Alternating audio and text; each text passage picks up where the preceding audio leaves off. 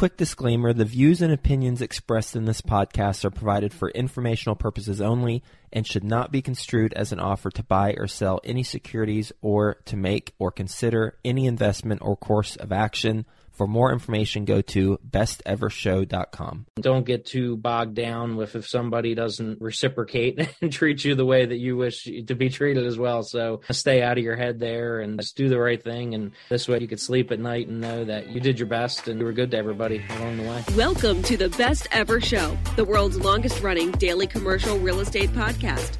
Our hosts interview commercial real estate experts every day to get you the best advice ever with none of the fluffy stuff. Best ever listeners, welcome to the Best Real Estate Investing Advice Ever Show. I'm Slocum Reed, and today I'm joined by Peter Neill and Ron Lockhart. They are based in Philadelphia, Pennsylvania. They are co-founders and partners of GSP REI, a vertically integrated real estate investment firm focusing on affordable and workforce single-family rentals and non-performing loans. Their total portfolio among real estate and notes is $55 million in assets under management. Peter and Ron, can you tell us a little bit more about your backgrounds and your current focus? Sure. Slocum and the Best Ever, we appreciate you having us on. It's an honor to be here. So I started my real estate investing journey about 9 years ago. I was raising capital for a distressed mortgage investment fund.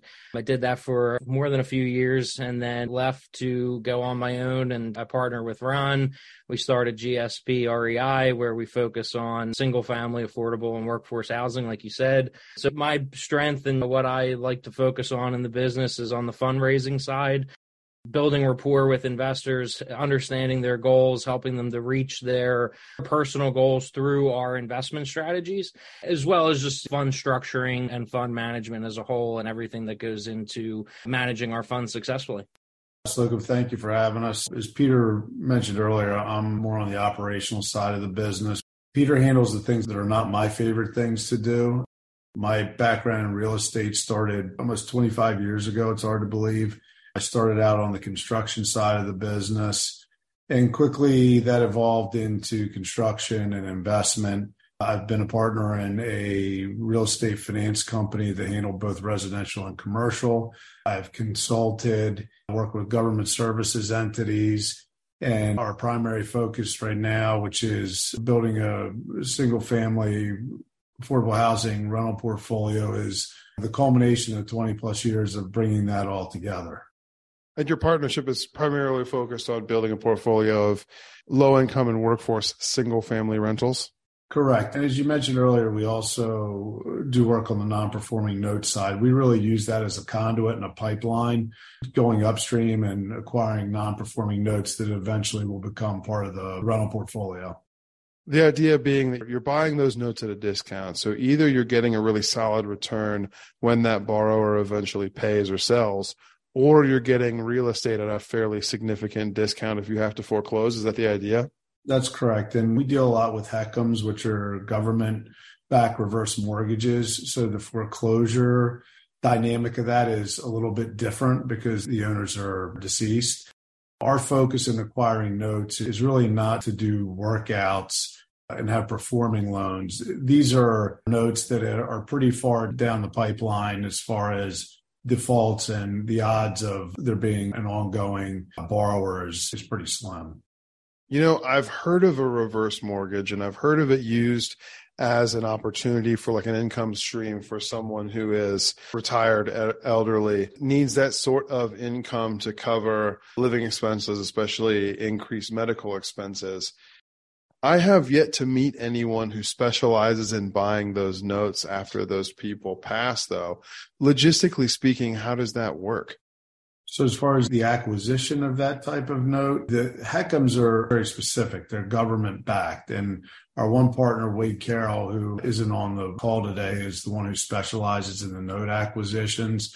We have a relationship with HUD through a nonprofit that's based in Arizona. So when we target those loans, they're government set-aside auctions specific to HECMs. So it's a very specific type of note. It's not something that we focus on where we're going out looking for defaulted reverse mortgages. These are all government-backed deceased borrowers. low barrier to taking the property back in the end. So it's a very specific focus. Is your portfolio concentrated in Philadelphia then? The majority of our portfolio is Maryland, New Jersey, and Pennsylvania. Maryland, New Jersey, Pennsylvania. Why those three states? When you were giving our intro, and the term in there, vertically integrated, is a big part of what we do in our company. We're able to touch all three of those states physically. Our construction management, our property management, our asset management, our acquisitions are all in-house. We don't outsource anything. So we want to be able to look, touch, feel whatever assets we're bringing into the portfolio. When you look at Pennsylvania, Maryland, and New Jersey, that's the bulk of where our rental portfolio is. Like Ron said, because we're vertically integrated, we want to have our boots on the ground. We want to control the whole process from acquisition to lease and management. The note side of the business, that's one of those things where when we get a tape from HUD, we don't have control over where those assets are. So we're in 40 different states when it comes to that. But when it comes to our real property portfolio, we want it somewhat close to us, kind of in our backyard, so that we can be on site and we can make sure our projects are staying on time and on budget. So in order to buy the notes, you have to buy the notes basically all over the country. But when it comes to the real estate that you're going to keep in your portfolio and hold longer term, you're focusing on the stuff that is close enough to you in Philly that you can own or operate. Is that correct? Exactly. So there's other disposition strategies for notes that don't fit our workforce and affordable housing model when it comes to the rental side. So we could dispose of those in a number of different ways, but anything that fits the Philadelphia market, Baltimore, South Jersey, that's going to be something that we're going to hopefully keep within our rental portfolio if the numbers make sense and it fits our rental model. With regards to overall investment thesis and business plan, not specific to any individual note or house, but with regards to the trajectory of your company, why is it that you're investing this way? Why is it that this is the business plan, the strategy that makes the most sense for you all? That's a big question, Ron. You want me to take it and then you can add in? So there's 5 things that we've determined through our own personal experience and then just research and data that we see on the market and stuff that's available to us through different news sources and things like that. But I would argue that when you look at all real estate sectors, industrial, retail, office, multifamily apartments, I think you could argue that affordable housing has the most demand and the least supply. So just starting off with the demand metric, that's one thing that attracted us to affordable housing and really the single family side. Multifamily affordable housing tends to be more in the studio, 1 bedroom, maybe 2 bedroom. And you see the demand from a tenant's perspective is typically more the 2 to 4 bedroom. So yeah, a lot of these people have families with kids. They want this to be their home. They want a 2 to 4 bedroom house where they can grow their family and they can live comfortably. So we saw a demand for those types of properties. And there's a lot of research that goes that way. Like Pew Research just put out something, this was maybe last year, where when you ask people about affordable housing in their communities, almost half of people out there, like 49% of people, will say that there's an affordable housing crisis or it's hard to find affordable housing. So going into underserved markets and redeveloping properties, you can get them at a great price point. And then there's strong demand for renters that are looking for properties like that. So I would say that's definitely the main reason, is just supply and demand. Second would be affordable housing, especially single family, provides favorable yield throughout the entire economic cycle. So there's a ton of uncertainty right now in the market with equity, with cap rates and things like that. Because of the supply and demand metrics, single family affordable housing tends to stay somewhat insulated from a lot of the craziness that's going on. So when you have a certain portion of the portfolio that's subsidized, meaning the rents are coming directly from the government, it provides some stability when it comes to downturns and recessions. You don't see as much concession or rent peeling back either, like you sometimes would see in market rate during a recession or a downturn. And a lot of that, too, could just have to do with the demand. You'll see lower vacancy rates. So the yield and those rents tend to trend with market rent. And in single family world, they could sometimes trend above market rent. So yield is another thing, and just consistency during downturns and recessions. The third thing that kind of played on with the last one was just government subsidies. The ability for there to receive government subsidies, a majority of the assets in the portfolio, provides consistent income. So there's some predictability in the income. And to kind of go off of government subsidies for the fourth aspect, I would say, would be there's a lot of federal, state, and local impact investing goals that are towards creating more affordable housing. And that's nationwide. It's in urban areas, suburban areas, rural areas. The government, state and local, federal, is trying to create incentives for investors like ourselves to go out and to rehabilitate, renovate existing units and make them available to these types of people who need these properties. And then fifth thing I would say is there's a low barrier to entry financially. Sometimes you can pick up properties for $10,000, $20,000, $30,000, $40,000, but there's a very high barrier to success. So you need to have very strong professional management on the construction side, on the property management side, to make sure that you're successfully executing in this space, because I've seen a lot of people get in trouble if they don't know what they're doing when it comes to renovating properties that you're buying fully distressed, or even renovating value add properties, and then managing scale of single family properties as well. So I would say they're like the five main metrics that drew us into the single family affordable housing space. And then we could speak to any of those in more detail or anything like that. Those points make a whole lot of sense. You guys have done a great job of describing, explaining your business model and how you execute on your business plan with it, from acquisition to rent. It is still a very complicated thing to implement. Like you said, low barrier to entry, high barrier to success. We don't need to get into specifics, especially with your acquisitions partner not being here. But it sounds like you're able to end up acquiring the physical real estate in your portfolio significantly discounted even after you factor the renovations that these houses will require before you rent them. Bottom dollar, though, what matters the most, given that this is still an investment, is the returns. So globally speaking, what do your returns look like executing on this business plan? Ron, is that something you wanted to? Sure. We can break this down. We have a very specific model that we developed over a period of time. And we didn't want to look at this as just a 6-month period, a 1-month period. We wanted to do this over a number of years. So from approximately 2018 through 2019, we really honed in on what our sweet spot was and what markets were the best targets to achieve the returns we were looking for.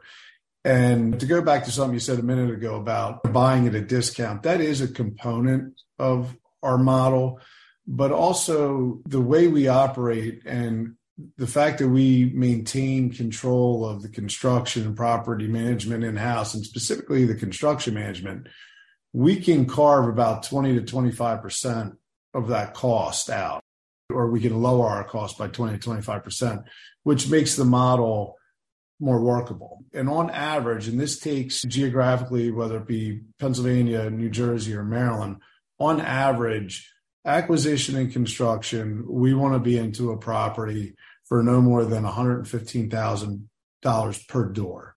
Those properties per door on average appraised at about $165,000 per door.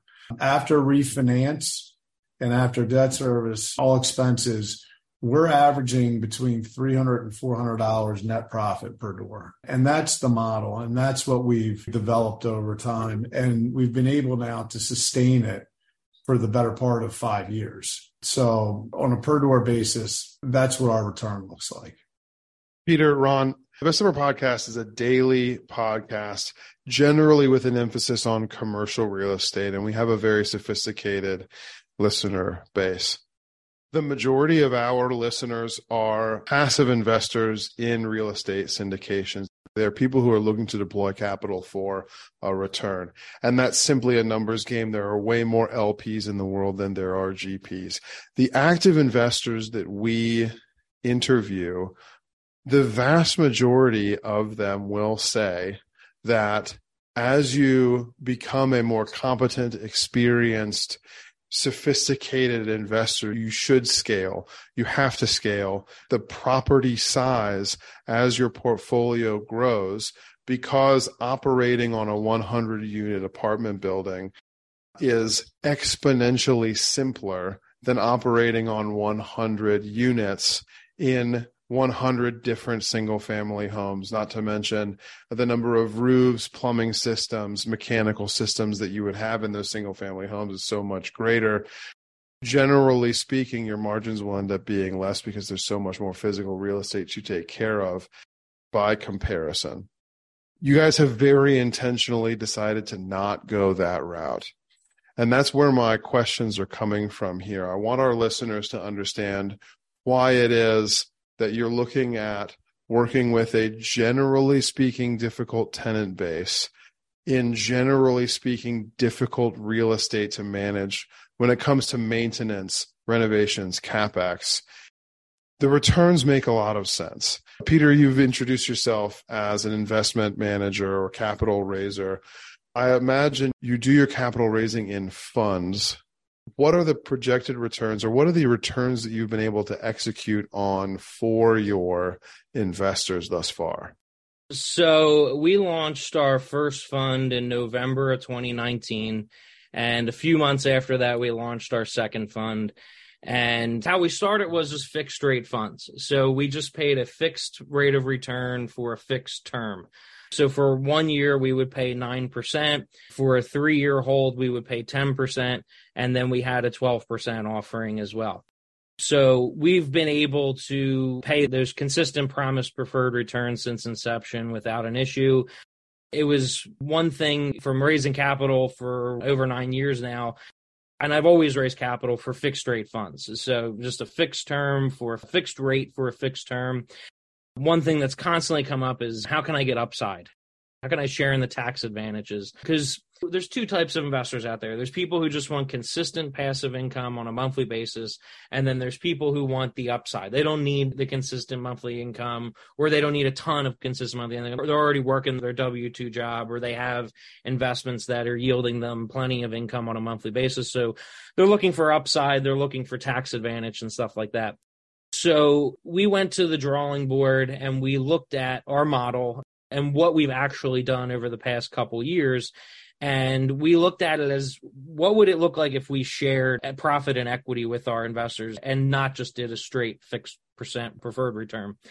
So we looked at everything that we've done and we ran it under a model. We stress tested it. So we took our rents down. We brought our interest rates up. We took our property values down. So we stress tested it in a million different ways. And we said, if we paid our investors a 6% preferred return on a monthly basis, so they're still getting some consistent monthly income, and then we split the profit 50-50 and we split the equity 50-50. And the profit sharing would be semi-annually, so they would receive a check if profit was available every 6 months. And then their equity piece would be returned when they redeem within a 5 to 7 year period, with some ability to get out earlier if they would like, and some potential to stay in later if they would like to do that as well. And what we've came up with through the model was, at average, if we raise $5 million and we refinance once a year, because unlike a lot of the commercial strategies, this isn't a disposition strategy. This is a generational type wealth building portfolio that we're putting together. We do not plan to sell, not that we don't look for opportunities and things like that, but the three of us partners really agree on the long-term hold strategy. So we're able to create liquidity and bring capital back into the fund through refinances. So we modeled it at 1 refinance a year, whereas typically we would like to see at least 2 to 4. So our average annual return came out to around 20 to 23%. The average cash yield on an annual basis for 5 years was around 8 to 11%. And the equity multiple was about 2.5 to 2.8 times the initial investment at 5 years. So they're the returns that we're projecting in what we call our growth fund. So the fund that shares upside and tax advantage and has that structure to the investors. Does that equity multiple of after 5 years of 2.5 to 2.8, does that assume not necessarily that you have sold, but that your investors have effectively been bought out or paid out of their investment?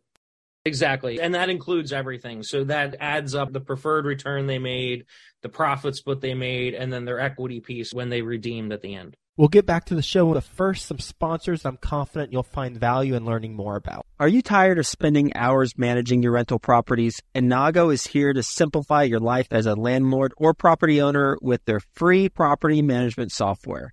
With Inago, you can say goodbye to complex and costly solutions. Inago is designed with simplicity in mind, focusing on the features that matter to you.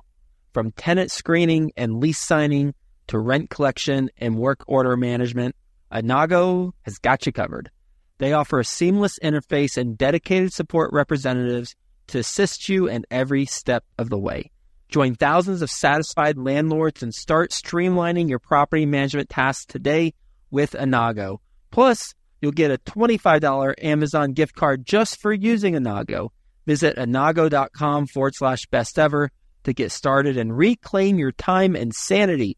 That's INNAGO.com/bestever. Deciding how to invest your capital is more challenging than ever. That's why it's never been more important to partner with a company with a solid track record and that has thrived through various economic cycles. Companies like BAM Capital.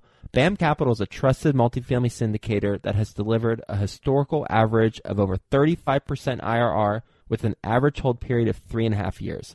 BAM Capital has never missed a preferred payment, never lost an LP's investment, and never called capital past the subscription amount. BAM Capital is currently raising capital for a fund designed for accredited investors, targeting a 15 to 20% IRR and a 2 to 2.5x equity multiple to its investors over a 3 to 5 year hold period. If you're an accredited investor and you want to learn more about multifamily investment opportunities with BAM Capital, visit capital.thebamcompanies.com. Again, that's capital.thebamcompanies.com. That definitely starts to answer my question. Thank you, Peter, because that's a much higher equity multiple in AAR than you often see with the kinds of multifamily syndications that I was just describing that most people will tell active investors that they need to get into. So that makes a lot of sense. And two, Salcom, to speak to what you were saying, one of the reasons we do what we do is because that's what we're built to do. We don't want to go to the other side of the country or something like that and find a value add multifamily and manage it from a distance and work with a property manager, a construction manager. We want to be our own property manager and our own construction manager. So why we're in Philadelphia, Baltimore, South Jersey is because that's where we're from. They're the markets that we know really well. We grew up there. When we drive around, we know where we're at. We've seen the evolution of those areas for many, many years. So that was really substantial in choosing the markets that we invest in. Ron went to school in Maryland and had friends that stayed in that area. So when we went into that market, we knew people. We were able to tap into our existing network and spend a lot of time there before we ever deployed any capital there or anything like that.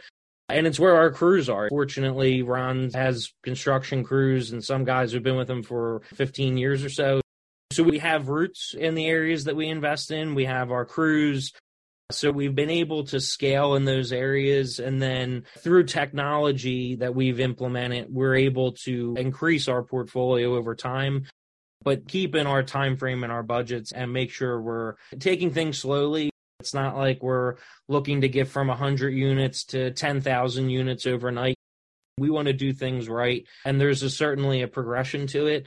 And it's not that we wouldn't go into other markets and stuff like that. It's just we feel that there's plenty of opportunity in the markets that we're in, and they're all close to us where we can be there relatively within a 2-hour drive or less. So that has been a big part of defining our strategy over the past couple of years. And just to tie back to Slocum, something you brought up earlier, scale, and Peter just mentioned it again. We get asked this question a lot. If you're going to stick with these markets, are you going to run out of assets to acquire and develop and then subsequently run out? I'm going to give you an example. Use Baltimore. They have a backlog of voucher holders, and I'm just talking about Section 8. I'm not talking about across the affordable housing spectrum. They have a backlog of thousands and thousands of voucher holders that don't have a home to live in.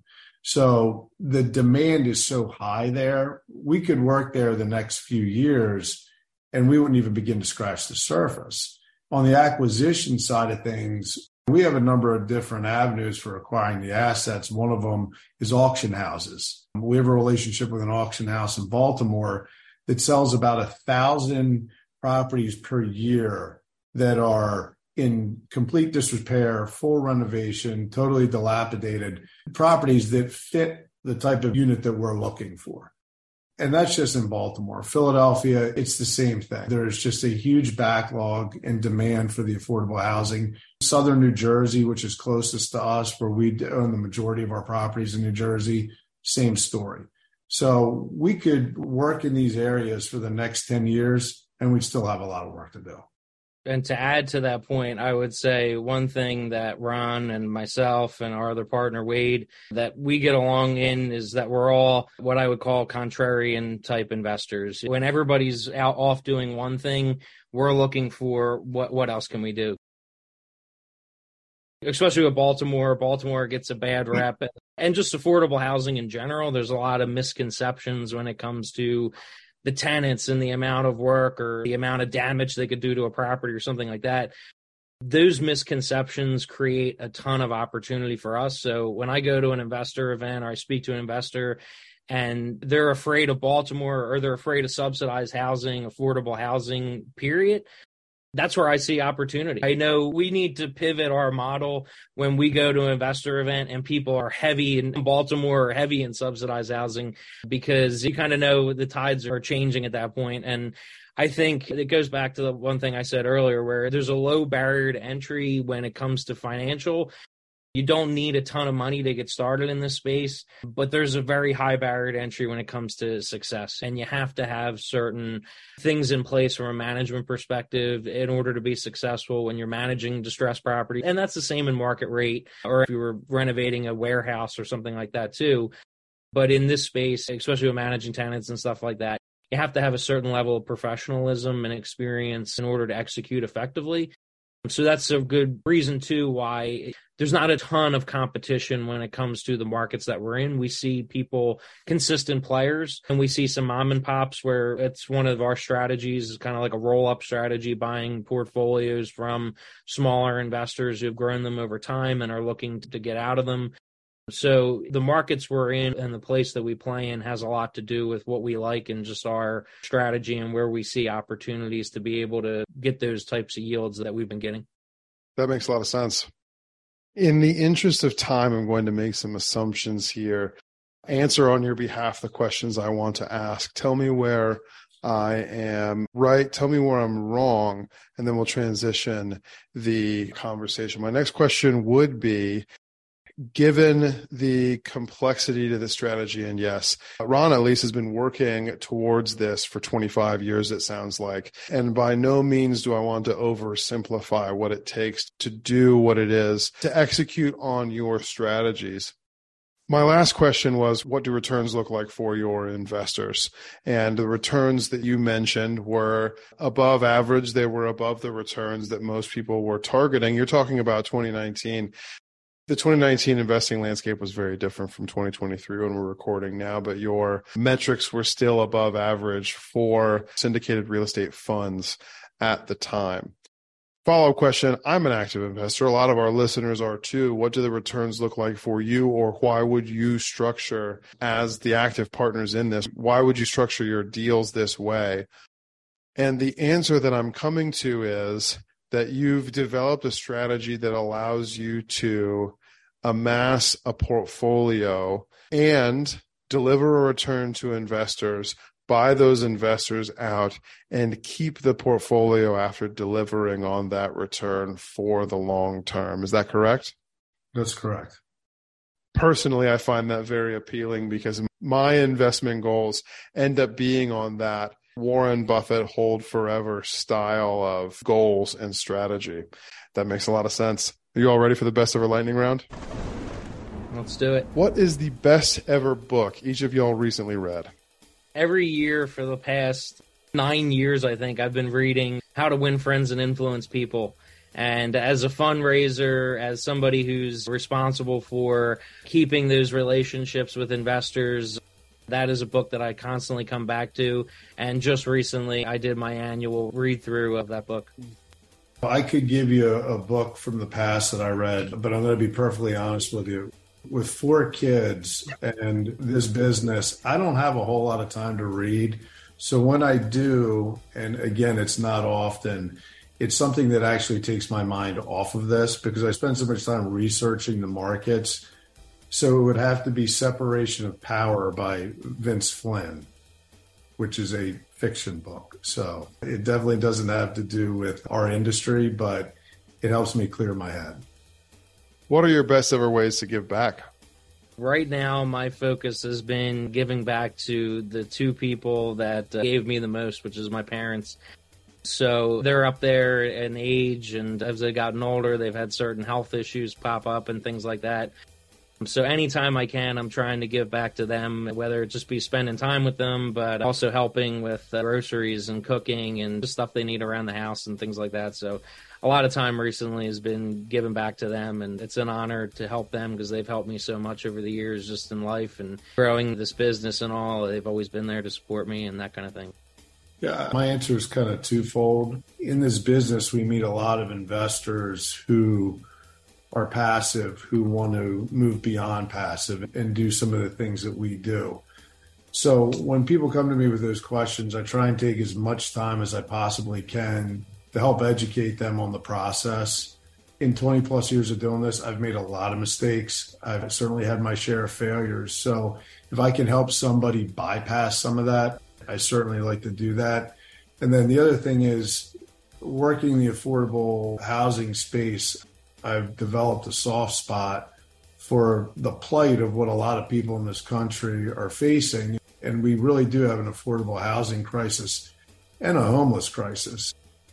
I work in somewhat of an advisory role with a outreach program in Rio Grande, New Jersey that helps with the homeless problem in that area and also transitional housing. So in any way that I can be helpful to them from an advisory standpoint, I like to think we're helping to solve some of that problem in some small way. Question for each of you again. On the deals that you've done, funds that you have funded, houses that you have acquired, what is the biggest mistake you've made and the best ever lesson that resulted from it? I'll take it from a capital raising perspective, and I've heard other people say this, I'm not making this up. When's the best time to start raising capital? It's like the planting a tree thing where they say, when's the best time to plant a tree? It's 20 today. years ago. Or 20 years ago. Yeah, and exactly. And the second best time is today. So I would just say if you're looking to get into this business and you want to grow and expand, start building those relationships now and just stay in touch with people and create consistent content, find ways to stay in touch with people, because that's been my thing is you get so busy in just the management and the day-to-day of growing a business from the top down that you can forget to stay in touch with people and let them know what you're doing, keep them updated and things like that. Because when you do have an opportunity that comes by, you're going to need capital for it and you're going to wish that you stayed in touch and that kind of thing. So I would say just creating consistent content, staying in touch with people so you have the capital necessary to take advantage of the opportunities you see. Yeah, and again, I'm going to give you a 2-part answer here. And they both tie into why we've developed the strategy that we have. One, taking a long-term strategy, seeing the forest through the trees, building the portfolio that you hold and not sell. If I could go back and talk to my 28, 29, 30-year-old self and say, all those properties you acquired early on that you ended up selling because you thought you were making a nice profit, don't do that. Hold them. Because you bought right, you developed right. So that would be one. The other thing is the first time having a construction background. Prior to 2008, I decided to go ahead and take a chance and give some general contractors the opportunity to do our work for us. And it was an absolute disaster when I let go of that control and let somebody else do that. We didn't hit our numbers, our timelines. And again, that's another reason why we do things the way we do today. And what is your best ever advice? I would say just as simple as treat people the way that you want to be treated. When you're dealing with tenants, when you're dealing with investors, when you're dealing with other people, business colleagues, your partners, just always try to put yourself in the other person's shoes and make decisions based off of that. Because if you're good to people, I'd like to think that they can be good to you as well. But also understand, too, that everybody is in their own place and you can't know what's going on in their own personal life. So, treat people the way that you want to be treated, but at the same time, keep your head on straight and do what you have to do. And don't get too bogged down with if somebody doesn't reciprocate and treat you the way that you wish to be treated as well. So stay out of your head there and just do the right thing. And this way you could sleep at night and know that you did your best and you were good to everybody along the way. Yeah, I think that's a good answer. And just to expand on it a little bit, you're never better than anybody else. And the day you start thinking you are is not a good thing. We're all always learning. We're all evolving, whether it's in life or in business, it's a process. And there are lessons to take away from everything. Just be humble, be honest, and have integrity. That makes a lot of sense. Where can people get in touch with you? Sure. GSPREI.com. Our phone number's on there. You can call, text us. My email address is on there. You can email me anytime. You could schedule time with us through there. And you could join our email list. We do calls on a regular basis, open to investors to ask questions and things like that. So, yeah, I would say start with our website and you can get all the info you need to contact us there. That link is in the show notes. Peter, Ron, thank you. Best ever listeners, thank you as well for tuning in. If you've gained value from this episode, please do subscribe to our show. Leave us a 5-star review and share this episode with a friend you know we can add value to through our conversation today. Thank you and have a best ever day. Awesome. Slocum, thank you so much, and we appreciate everybody listening. Thank you. Hi, best ever listeners. Joe Fairless here again. And one last thing before you go, would you like to receive a short weekly email with proven tips from experienced investors, free tools and resources, and a roundup of the week's most relevant news and best ever content? Well, if so, join the community of nearly 15,000 commercial real estate passive and active investors who receive the best ever newsletter. Just go to bestevercre.com/access and you'll get the very next one. I hope you enjoyed this episode. And as always, thank you for listening and have a best ever day.